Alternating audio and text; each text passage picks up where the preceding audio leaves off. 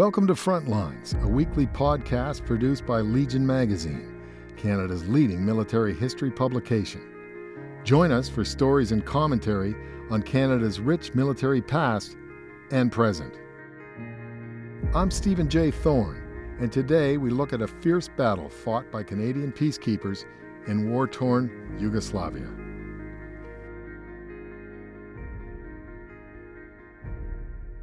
The Medak Pocket in Croatia is the place where, for Canada, peacekeeping went to die.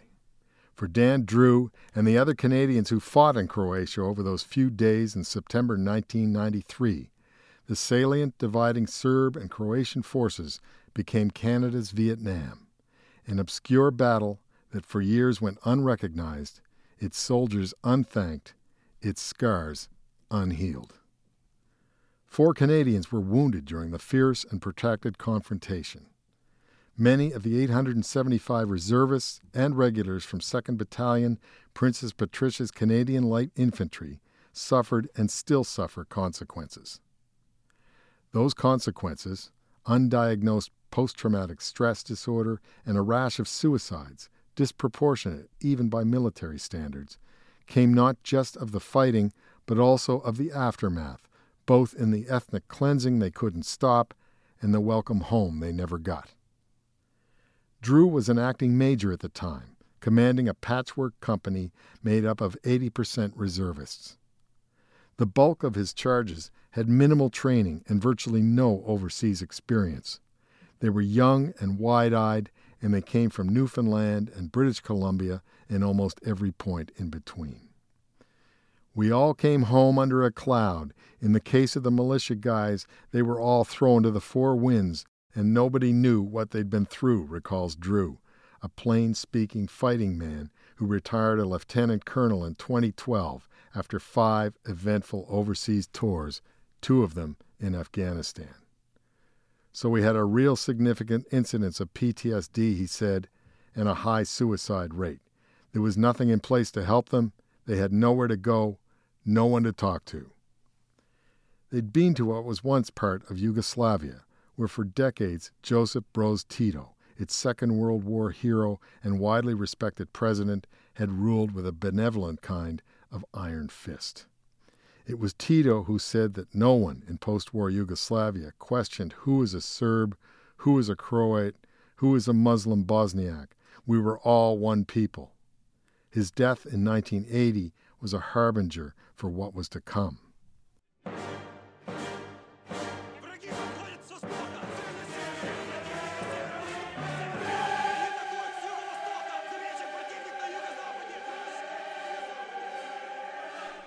Within a decade, communist governments across the Soviet sphere fell like dominoes. Yugoslavia dissolved into ethnic hatred, murder, and war. Its territorial spawn, places such as Croatia, Kosovo, and Bosnia, came to symbolize suffering and war crimes unlike anything known to Europe since 1945, right down to the emaciated prisoners of concentration camps where thousands of Croats and Bosniaks died by Serb hands. It wasn't just Bosnia. In Croatia and Kosovo, too, entire villages were wiped out. Women were raped, men tortured, homes burned, property booby-trapped. Wells were poisoned and crops destroyed. Cattle were slaughtered in the fields. Atrocities were committed by all sides. For a generation of baby boomers who grew up looking the other way or protesting an escalating unpopular war in Vietnam, the bloodbath in Eastern Europe was an eye-opening end to the Cold War era. During that half-century, the Iron Curtain shielded and contained a long and tragic history of ethnic hatred that had, it turned out, only been reduced to a simmering stew just waiting to boil over. Between 1992 and 2002, Canada dispatched its military to every hotspot, usually in United Nations blue helmets. But with no peace to keep, Canadian soldiers in the mountainous region known as the Balkans, stretching from the Serbian-Bulgarian border to the Black Sea, found themselves at odds with a cold and incomprehensible reality. The Balkans became etched in the Canadian psyche. In the Balkans, there was never any intention of resolving anything peacefully, said Drew. I think the UN was used essentially to give everybody time to make the preparations that they needed to achieve their desired end state, which, in the case of Croatia, was an ethnically cleansed Croatia and the old borders reestablished. More often than not, politics and a leadership void back home and in the UN itself, along with restrictive rules of engagement, often rendered the intervening forces an ineffectual presence as they tried to enforce a peace that neither side wanted. For many peacekeepers, it was like trying to do the job with one hand tied behind their backs, or worse.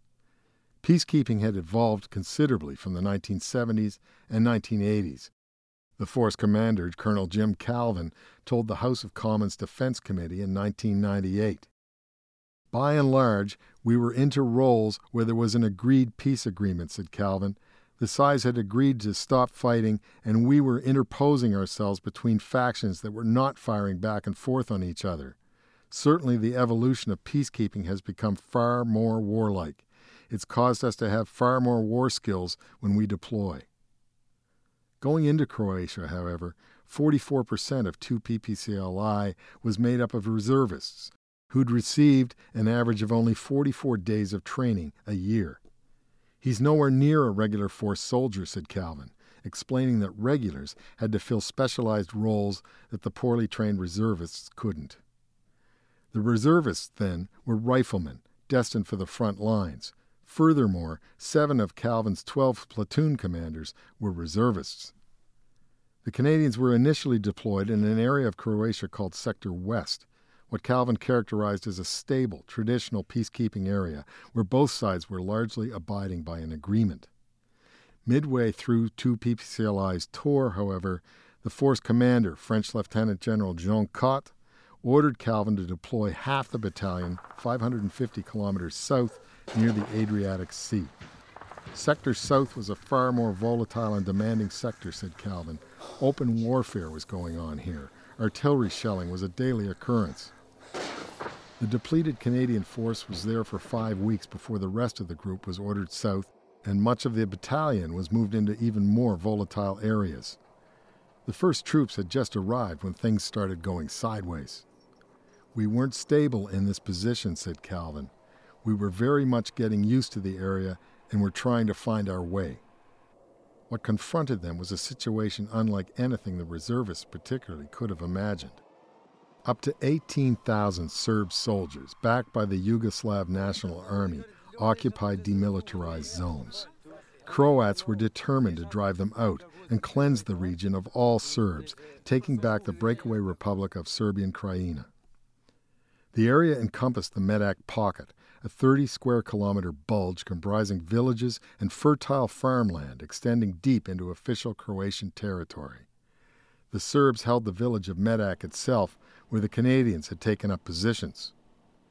All hell broke loose on September 9th with an artillery barrage throughout the length and breadth of the Canadian sector. Most of the artillery rounds were focused on the village, an area smaller than Parliament Hill. Holding the line in order to fire only if fired on, the Canadians could do little more than listen to gunshots, booming explosions, and the screams of civilians. 525 rounds fell on the town of Medak in a 24-hour period, said Calvin. The reason we know is because the soldiers who were holed up in an unfortified house began recording the number of rounds.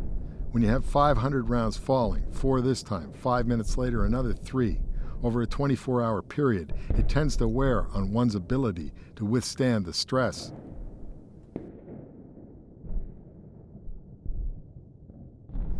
The Canadians were caught between the two sides, both of which considered them an obstacle and a nuisance.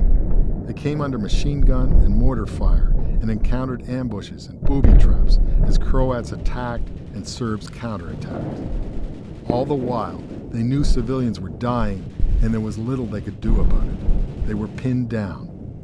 There were tremendous casualties inside the town of Medak, said Calvin. At one point, a woman came into the house that Lieutenant Tyrone Green was commanding. She was bleeding from the head.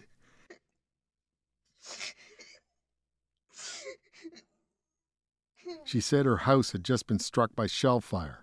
Warrant Officer Trenholm went out and jumped into an armored personnel carrier, while my regimental sergeant major gave her basic first aid in the house. Warrant Trenholm went to pull her children out of the building and take them to a Serb bunker where they would be safe. 2 Canadians near the front were hit by shrapnel. 2 others, 15 kilometers behind the lines, drove their supply truck into an artillery barrage, then were flanked by mortar fire. The front of their vehicle was shredded, and they were both hit. None of the wounds was life-threatening.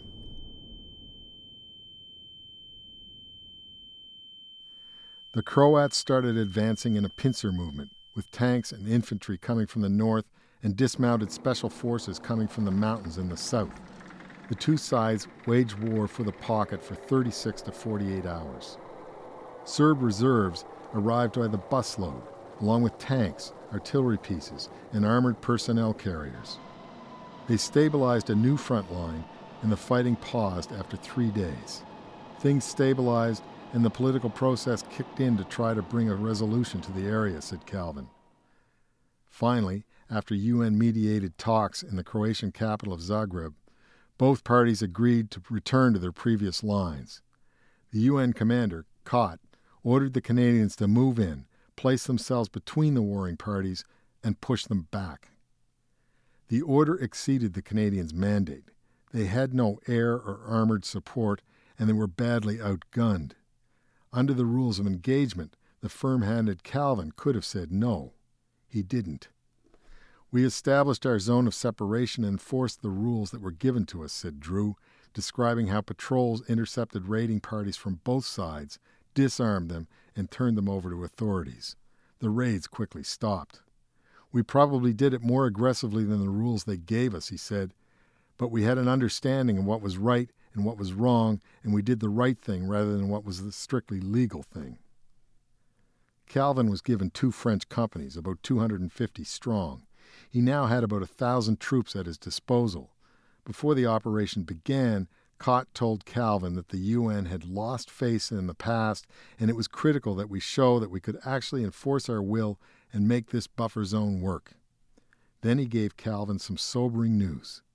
He said he didn't believe the Croatian High Command had told its frontline soldiers that they were required to withdraw.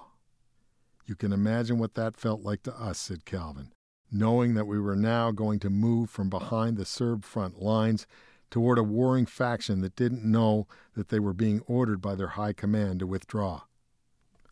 At noon on September 15th, 2 PPCLI's C Company began advancing from the left, while a French company moved from the right, past the Serb tanks and infantry and into the zone between the 2 front lines.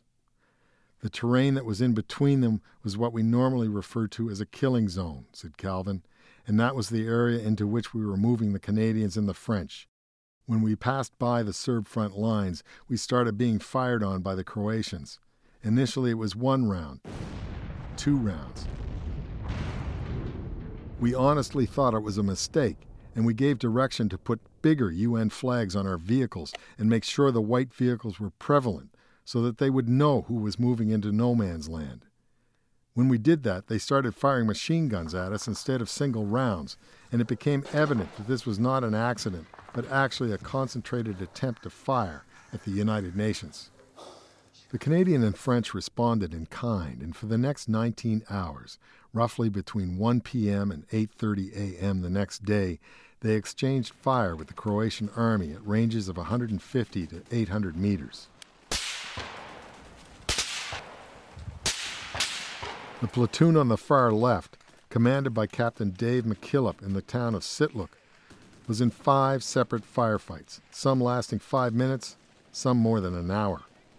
They were fired on by 20-millimeter cannon, heavy machine guns, rocket-propelled grenades, said Calvin, and they responded with all of the inventory they had, 50-caliber machine guns, their own C-7s, C-9 machine guns.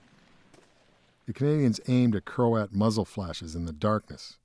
As the fury subsided, the telltale cracks of single shots pierced the air. Later that day, the Croat general summoned Calvin for an 8 p.m. conference in Gospic. This was a bit awkward because darkness fell at around 6 p.m., said Calvin. and at 19:30 hours, we then had to find a way to get across from the Serb side, where we were, to the Croat side, which had been firing at us all day long, without getting ourselves shot. At 7:30, Calvin, Drew, and 2 others began the long walk across the paved road toward the Croatians.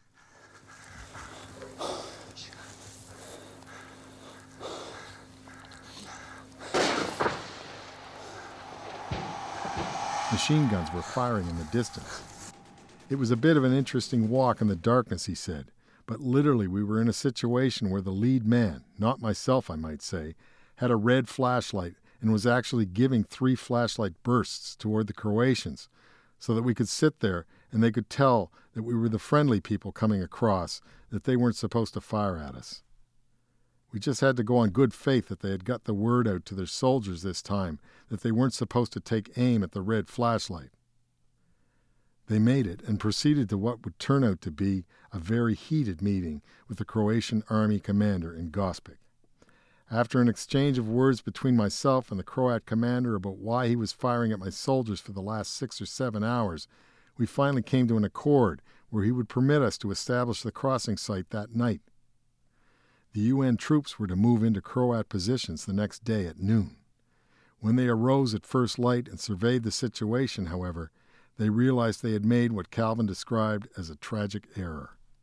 As we looked out over the kilometer that separated us from the Croatians, he said, we could see nothing but billowing smoke starting to go up from every one of the villages that we could plot on our maps, he said. We started hearing large explosions, and we started hearing small arms fire coming from all over the villages within the pocket itself. It was clear to us that the Croatian army had now started a serious ethnic cleansing session within the pocket, and we were required to sit there and watch for 4 hours until noon before we could actually move to the other side. For the Canucks, who had fought so hard, it was frustrating, heartbreaking, and demoralizing. They were up against what Calvin described as thugs with guns. They are not professional soldiers, he said. Professional soldiers don't wage war on innocent civilians, but over there it was a matter of routine. At noon sharp, Drew's company started moving forward to assume the Croat front lines. What they found when they got to the other side stopped them dead in their tracks. During the night, the Croatian army had moved a company defensive position, a T-72 tank, and several anti-armor missile systems onto the high ground behind Drew's armored personnel carriers. More than 100 soldiers had dug in, ready to stop the advance. They had put mines on both sides of the one paved road, and they had put the dragon teeth barriers across the road, and mines surface laid on the pavement, said Calvin. When we got to the other side, they said we couldn't pass. This caught us very much unawares, he said. We were basically lined up expecting the agreement we'd reached to be followed to the letter. We were in the killing zone of this particular company, so we were very mal-positioned. It was a standoff for 90 minutes while Calvin argued with the Croat general across a minefield. At one point we said we were going to go through by force, said Calvin. They manned all of their weapons. All of my soldiers cocked all of their weapons. Master Warrant Officer Jim Butters started moving the weapon systems through the minefields and getting them into position so they could engage and cover us if a firefight broke out. For over an hour we were in perhaps what was just an extraordinarily tense situation.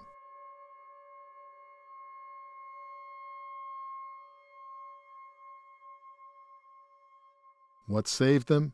20 reporters and cameramen showed up, expecting to come through with the Canadians and record the battle's aftermath. They were all huddled behind one of the armored personnel carriers in case all hell broke loose, said Calvin, and I came up with the idea that this wasn't the time to say charge. This was the time to use the indirect approach. So I went to the media and asked if we could stage a press conference in front of the minefield so that I could jeopardize the Croatians' reputation on the international front and accuse them of bad things and try to get them to lift the minefields and let us through. Speaking in English, Calvin accused the Croat general of atrocities. When he heard what I was saying to the international press, he said he soon had soldiers out clearing the minefields and he renegotiated the agreement to allow us to pass by. Then he gave an impromptu press conference right then to try to regain the moral high ground. The Canadians were through. Soon after, they began finding evidence of ethnic cleansing. In the village of Sitluk, buildings were still burning, and Croatian soldiers with bags of loot were jumping on trucks and buses, laughing as they left. The Canadians also started finding bodies. French troops found 2 women between the ages of 16 and 25 who had been held prisoner for days by the Croatian army in a farmhouse. They must have been shot and set on fire just before the Croatians moved back, said Calvin, because when we actually found them, the bodies were so hot that before they could be put in body bags, the soldiers had to douse them with water to cool them down so they wouldn't melt the plastic of the body bags.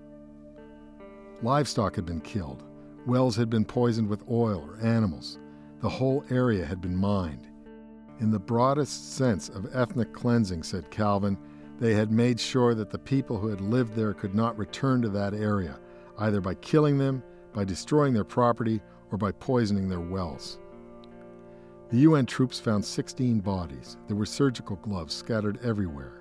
We couldn't figure out any other reason for the Croats to leave surgical gloves all over the ground other than the fact that they had a systematic method of picking up the bodies that we didn't find and clearing them out before we actually got in there. And it might have been the reason why they were delaying us at the actual roadblock. When the mission ended, the casualty tally included 4 Canadians and 7 French soldiers wounded by artillery or mines, plus 1 Canadian, Captain Jim DeCoste, killed and 2 more severely injured when their Jeep ran into a Serb truck. Another Canadian, Corporal John Bechard, was killed earlier in the mission when a truck slipped off its chalk and crushed him. As many as 27 Croats were killed and more were wounded during the firefights with the Canadians. It is clear in my mind, said Calvin, that when we send people over to some of these missions, we have to expect them to be bold and expect them to make the decisions on the ground that they have to make. We can't send them over to be hesitant and to think we are going to second-guess them all the time. The Canadians returned home under a cloud. Senior military leadership of the day, more bureaucrat than seasoned soldier, was so disconnected from what was happening on the ground that they didn't have any idea what their troops had been through, said Drew. And they really didn't care, he said, to be honest with you. That's the feeling I got. They just didn't get it. They didn't want to know about it. And the fact that we had killed a bunch of Croats in that area, to a lot of these bureaucrats, it was like, oh my God, how can Canadian soldiers do this? They were actually ashamed that Canadian soldiers had killed people in the conduct of their duties. The Somalia scandal was breaking. The military was entering what many consider the darkest period in its history, personified in the 1999 images of Canadian troops doing the menial work of shoveling snow on Toronto streets. The military was the butt of public ridicule, ravaged by federal budget cuts, shamed by the torture and death of a Somali teenager, criticized for everything from the physical condition of its soldiers to the color of its uniforms. Many of its members, especially reservists, were suffering the effects of what was then an obscure and misunderstood disorder. All this while performing challenging, thankless tasks in failed and forgotten parts of the world. Without adequate diagnosis and treatment, it wasn't long before the post-mission casualties began to mount. Drew knows of at least 5 in his company of 130 troops who killed themselves after coming home. Finally, with clear evidence that soldiers were struggling, the military called a board of inquiry in 1999, led by Colonel Joe Sharp. It interviewed more than 3,000 veterans of the Balkans missions. The leadership void was a common thread in testimony. Many were self-medicating, were alcoholics, and the Canadian forces threw the book at them, dishonorable discharges and everything, Sharp told the Toronto Star in 2013. There was absolutely no attempt to understand them. It took a decade for the Medak Pocket to be publicly acknowledged as Canada's most significant fighting since the Korean War. In 2002, as public recognition for the role Canadians were filling in Afghanistan took hold, then-Governor General Adrian Clarkson awarded to PPCLI the Commander-in-Chief Unit Commendation for courageous and professional execution of duty during the Medak Pocket operation, said the citation, under conditions of extreme peril and hazard, facing enemy artillery, small arms, and heavy machine gun fire, as well as anti-tank and anti-personnel mines. The the members of the 2 PPCLI battle group held their ground and drove the Croatian forces back. The exemplary action of the 2 PPCLI battle group caused the Croatian army to cease their ongoing tactics of ethnic cleansing in the sector, without question saving many innocent civilian lives. Several soldiers received individual medals after the engagement. The battalion was also awarded a rare UN Force Commander's Commendation. Back in the public eye at last, the Canadian military's visibility, credibility, and appreciation rose ever higher as the Afghanistan mission evolved and the list of dead and wounded grew longer. Prevention, diagnosis, and treatment of PTSD, while still evolving, improved, but for many it was too late. There were suicides. Marriages collapsed. Calvin, once considered a surefire bet for general, never made it past the rank of colonel. And for untold numbers of Serbs in Croatia, it was the end. UN operations don't work. We proved it, said Drew. At the end of the day, the Croats got exactly what they wanted. They ethnically cleansed all of Croatia. The UN operation, writ large in Yugoslavia, was nothing but a witness to slaughter.